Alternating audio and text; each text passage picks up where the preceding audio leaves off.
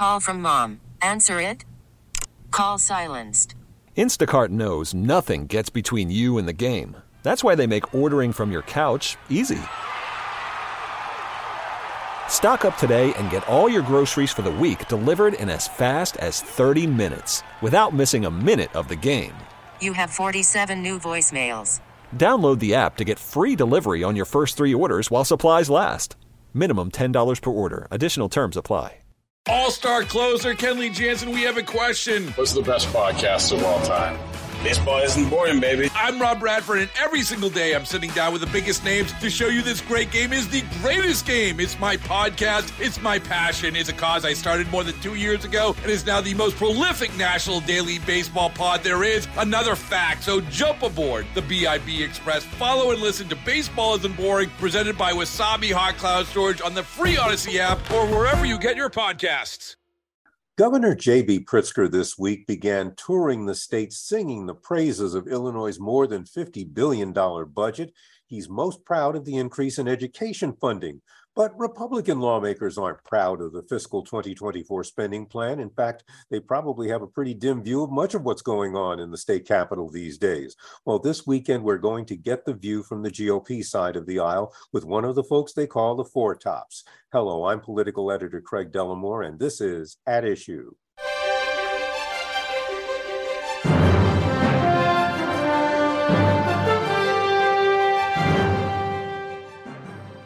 My guest this weekend is one of Illinois' top lawmakers, House Republican leader Toni McCombie.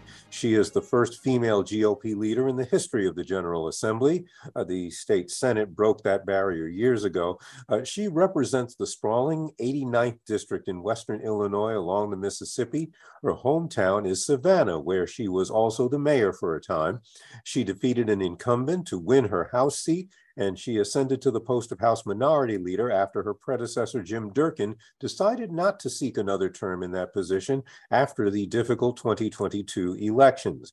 It seems to be a modern political tradition these days when things get really tough, turn things over to a woman to fix it.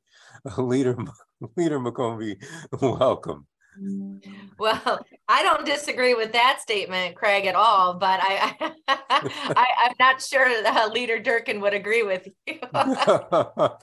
Well, no, Leader Durkin and I are old buddies. He's been on this program many times, and no, he's a good guy and did a lot of really good stuff. And that was just a really awful year. Yeah, absolutely. We miss him, and kind of mad at him that he didn't come visit us this year, but we'll hopefully get him next year. Let's start with the state budget. According to House Speaker Chris Welch's office, the budget builds on the series of credit rating upgrades Illinois has gotten and allocates an additional $200 million in pension payments.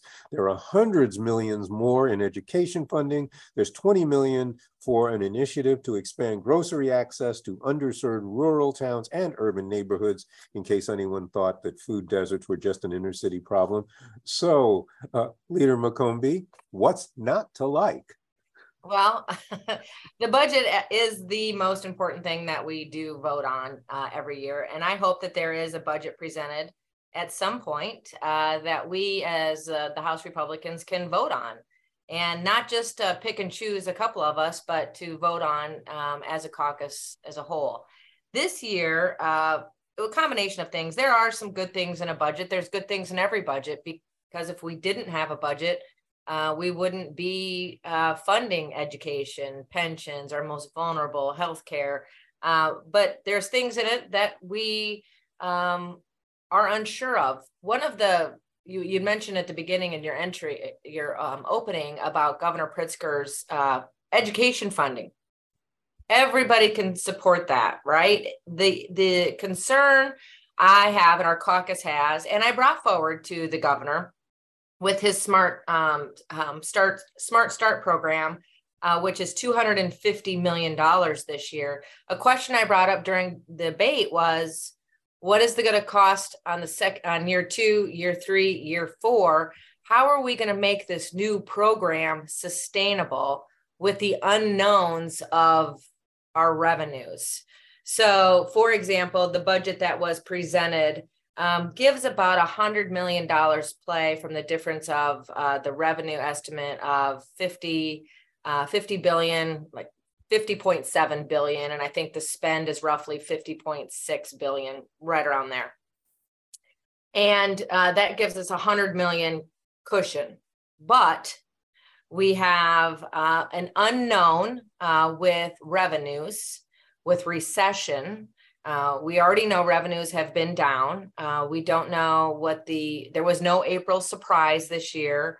Both the governor's budget folks and others are concerned about the unknowns of the recession and where that's going to go. But we have an AFSCME contract that's not accounted for that could run anywhere from 200 to 300 million.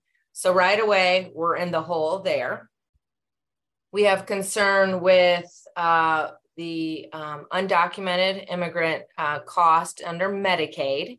So when that was originally estimated, when this was expanded last General Assembly, I believe the estimate, don't quote me, Craig, but I think it was $280 million was the estimate.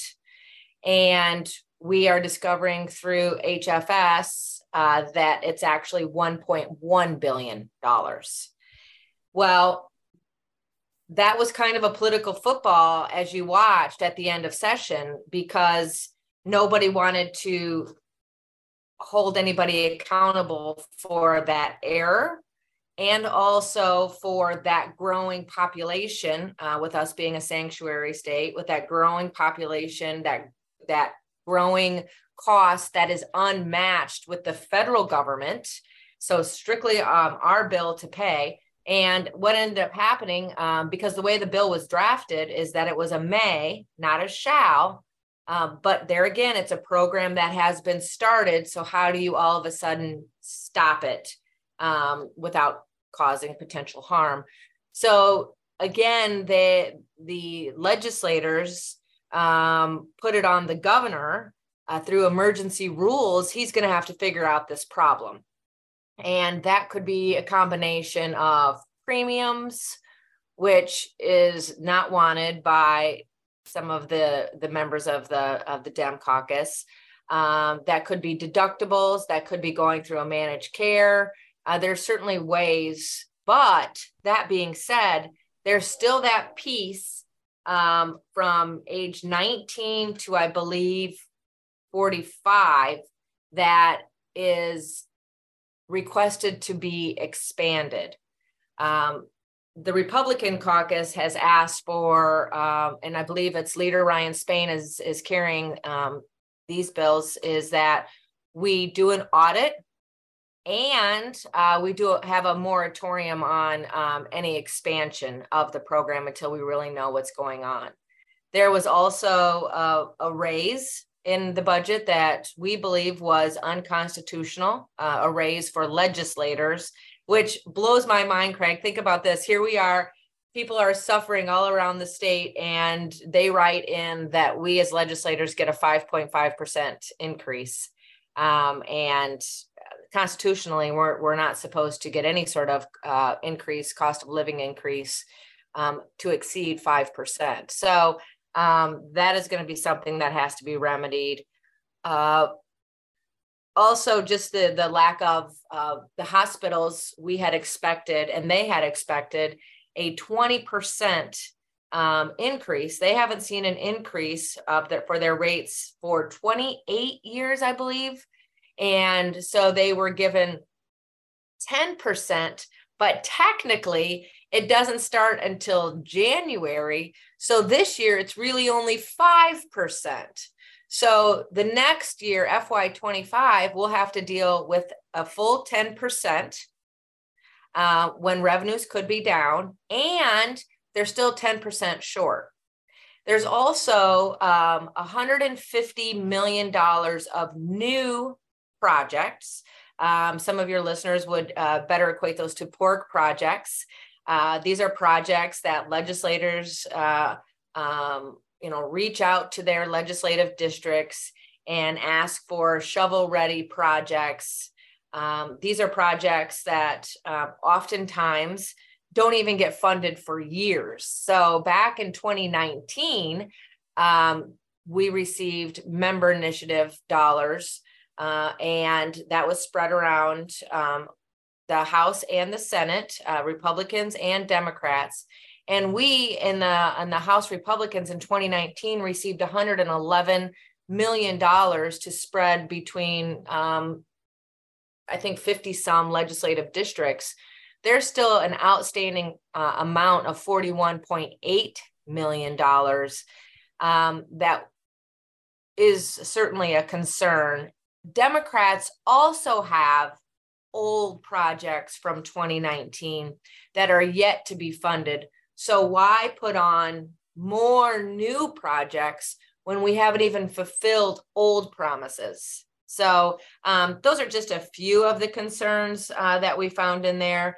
And it really is about priorities and promises that we make. And it's really important.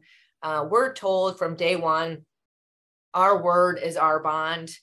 We take an oath. I don't believe that the intent of the majority of the House and the Senate have an intent to hurt, but sometimes our decisions made there do just that. And this budget will hurt some and it will help some.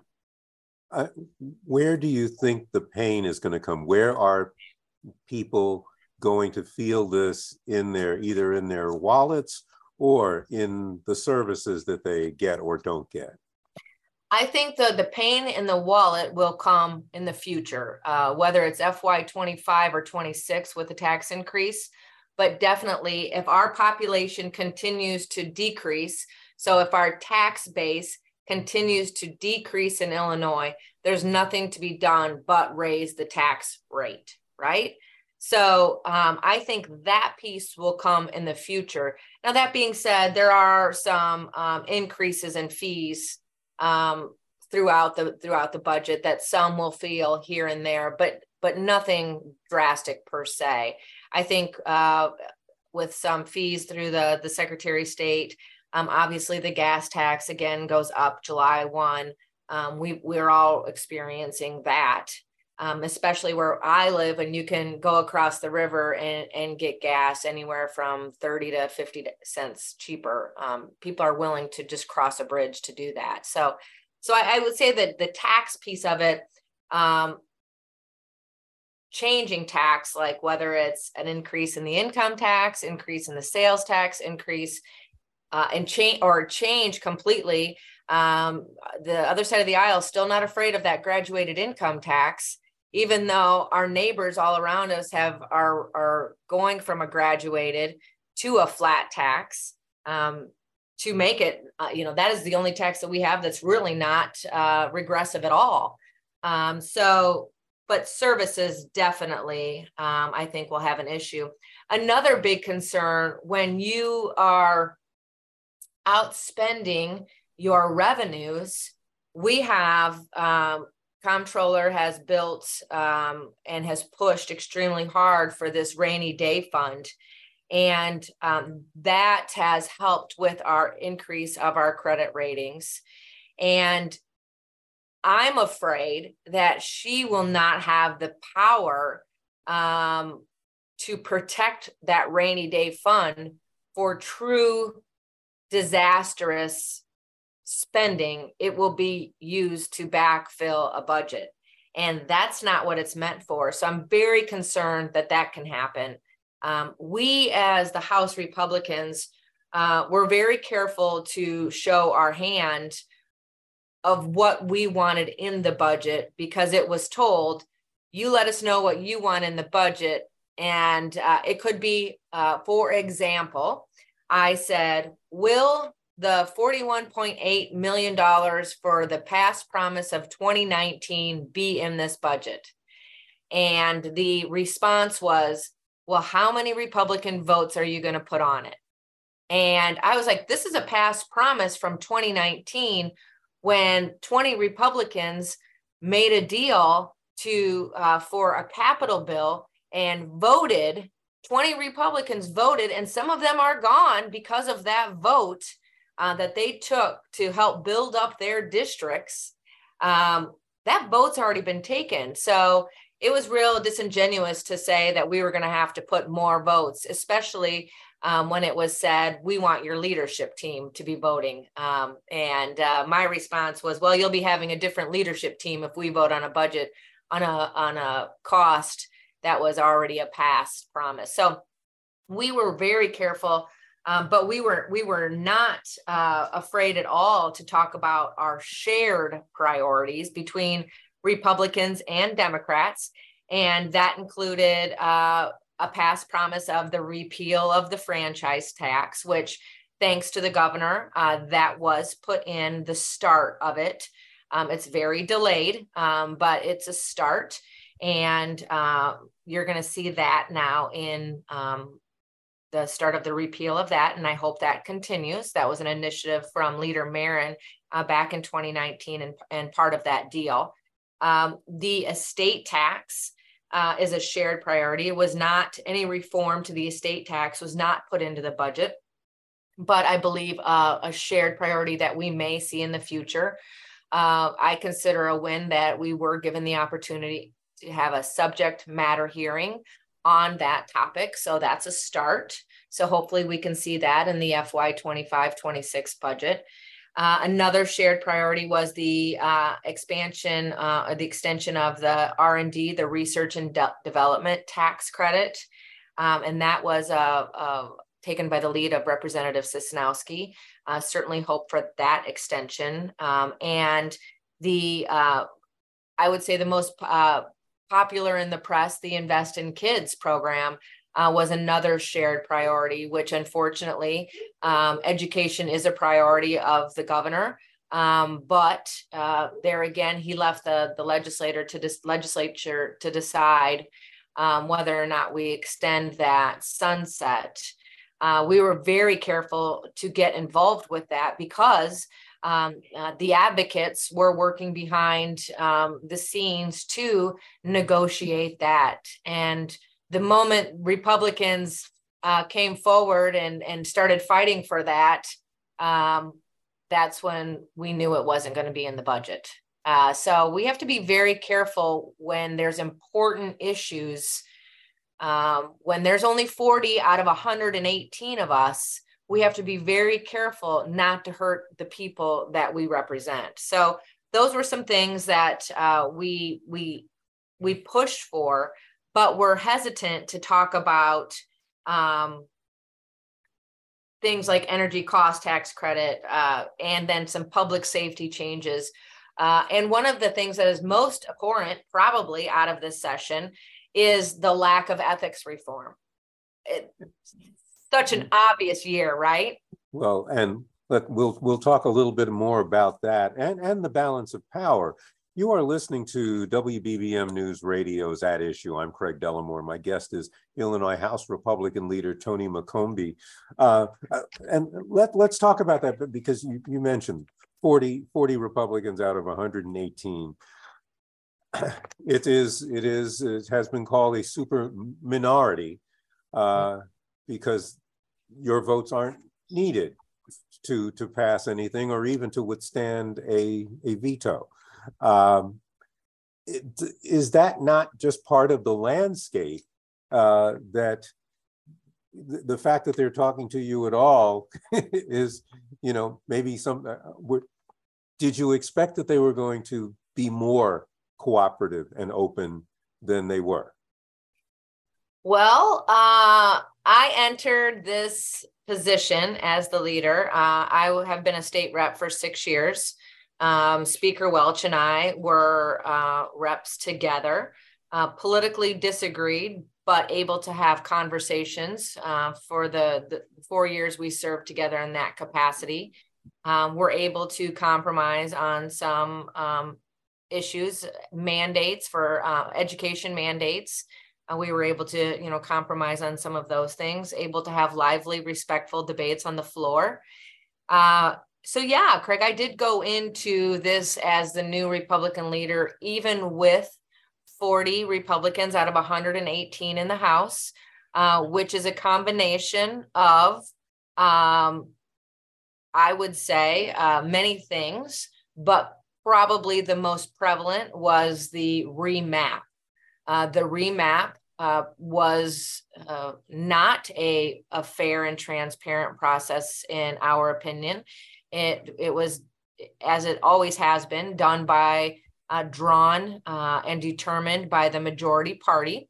And I know there's states that have Republican majorities and probably are facing this same concern, but it is our belief as the Republican caucus that it should be an independent map. This map was drawn for 77 Democrats.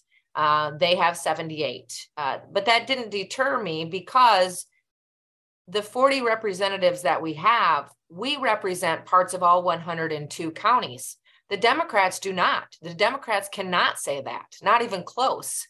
So yeah, I did naively believe that they would choose to include us in conversation. And I will be honest, we did have good conversations with some of our colleagues across the aisle on several issues. Speaker Welch and I met, and we agreed to do this every week while we were in session. We missed the 2 weeks of spring break. 1 week, we just couldn't make it happen. And unfortunately, the final week of session, probably the most important week. A lot of those conversations were not necessarily substantive, but me advocating to have a bill come forward out of committee or go to committee, and real general information, always asking, especially starting in April, when are we going to talk about a budget? When are we going to talk about a budget? Because remember, Craig, we have the framework from the governor in February.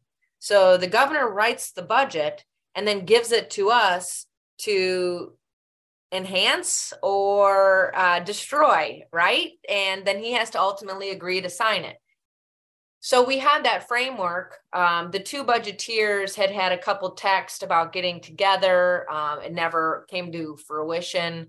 And then finally, the Monday before the final week is really when it kind of came crashing around. The reality came crashing to me saying, we are not going to be at the table. And I was very disappointed. But continued. And when I was leaving, he said, I know you're very disappointed in this process and in me. Just be patient. We're getting there. And I want to be, before we do run short on time, I want to ask about ethics, because if anything, I mean, the entire upheaval in the House has been over ethics. What is your disappointment, or where do we go from here? When are we going to get substantive ethics legislation? Well, I think the ethics issue is also our ethical behavior, even just with one another. And ethics to me is about even how we deal with one another on a budget or an ethics or an education or any big topic. We need to be transparent. We need to be open, and we need to be clear. With nothing being done again with ethics, and the ethics reform that was done was not sufficient, to the point even that the legislative inspector general resigned her position, kind of tells you that it was written poorly. The revisions to the economic interest statement, and a lot of people that are probably listening to your show understand that they are no longer sitting on a non-for-profit board, or because the economic interest statement became very cumbersome. But for us not to address just simple things like legislators being lobbyists, it's crazy to think that I could be the mayor of my hometown, I could be a state representative, and I could be a paid lobbyist from my hometown all at the same time.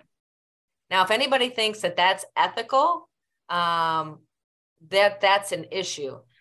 We believe in halting the revolving door. We believe, obviously, in ending pay-to-play politics. The public service should certainly be over self-interest.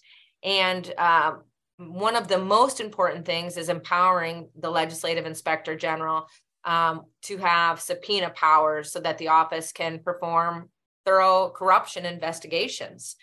These are very, very simple things that we can do. They also need some cleanup language done on when and where and how we can fundraise. That's unclear. So there's some things that I hope they're going to be discussing over the summer. And you mentioned things like fundraising and such. How do you, under the circumstances, build up the Republican ranks, and lest you have another disastrous election and have to, decide your future? What can Republicans in the legislature do to strengthen their position? Well, we need more than 40. We need some more butts in seats, Craig, is what we need. And that's how do you get folks excited? So I have many Republican friends in Chicago, and they're like, we don't vote because it doesn't matter here. Our voice is crowded out. And my head literally wants to blow off because, per capita, there's a ton of Republicans or independents that are going to vote for Republicans that are not voting because they feel their voice doesn't matter. Well, their voice matters in the rest of the state for sure. So it's extremely important for me and our caucus to get people to the polls and realize the importance of that. Maybe not in some cases directly in their own backyard in bigger urban areas. Small communities certainly understand it because we have mayors that lose by 1 or 2 or 5 seats. But even in House seats, I think Tom Morrison lost by 37 votes. We have some really close races, so it's extremely important that every single person votes. That's one. So how do we engage people to get involved in the process and have them know their voice matters? The other thing that's really important for me, our leadership team and our caucus is to help people understand and get rid of the negative preconceived notions of what a Republican is. So that's extremely important. It's very simple for me. I remember walking a door and somebody had stated, I'm a Republican because I believe in the Second Amendment. And I thought that was so silly because I know a ton of people who are crazy Second Amendment supporters that are Democrats. It's more of a geographic divide than it is party. Am I not right? I don't even know if it's that, Craig, because we have so many folks in Chicago, and I would say single women or single mothers that have gotten their FOID card and their CCL. So certainly believe in the Second Amendment for their self-protection. They may not believe in the type of firearm that we're able to own, but they certainly believe in the core value of the Second Amendment. I think that's across the board. But I think that so to get rid of the preconceived, because when that person said that to me, I was like, oh, and she's like, well, why are you a Republican? I go, well, I believe in less government. And that's really the big piece for me. I don't want to carry folks on the government's toll from cradle to death. I want to help people lift them up so they can carry themselves. So that's to me the big difference. And the social issues we can talk about, and we could talk about all day long, but we need to work better at that and have those conversations. And that's one thing that I'm doing around the state. Well, that's going to have to be the final word. This has been a great conversation, and it better not be our last. We will definitely do this periodically, I hope. But well, I hope so. I appreciate you taking the time. Well, we appreciate you giving us the time. That is House GOP Leader Tony McCombie. And for our listeners, if you would like a copy of this program or just to hear it again, please visit our website. That is WBBMnewsradio.com. There's a link on the homepage. You can also find our podcasts on Odyssey.com. We'll be back next week with another edition of At Issue, and I hope you'll be listening. Until then, I'm Craig Dellimore, News Radio 105.9 WBBM. All-star closer Kenley Jansen, we have a question. What's the best podcast of all time?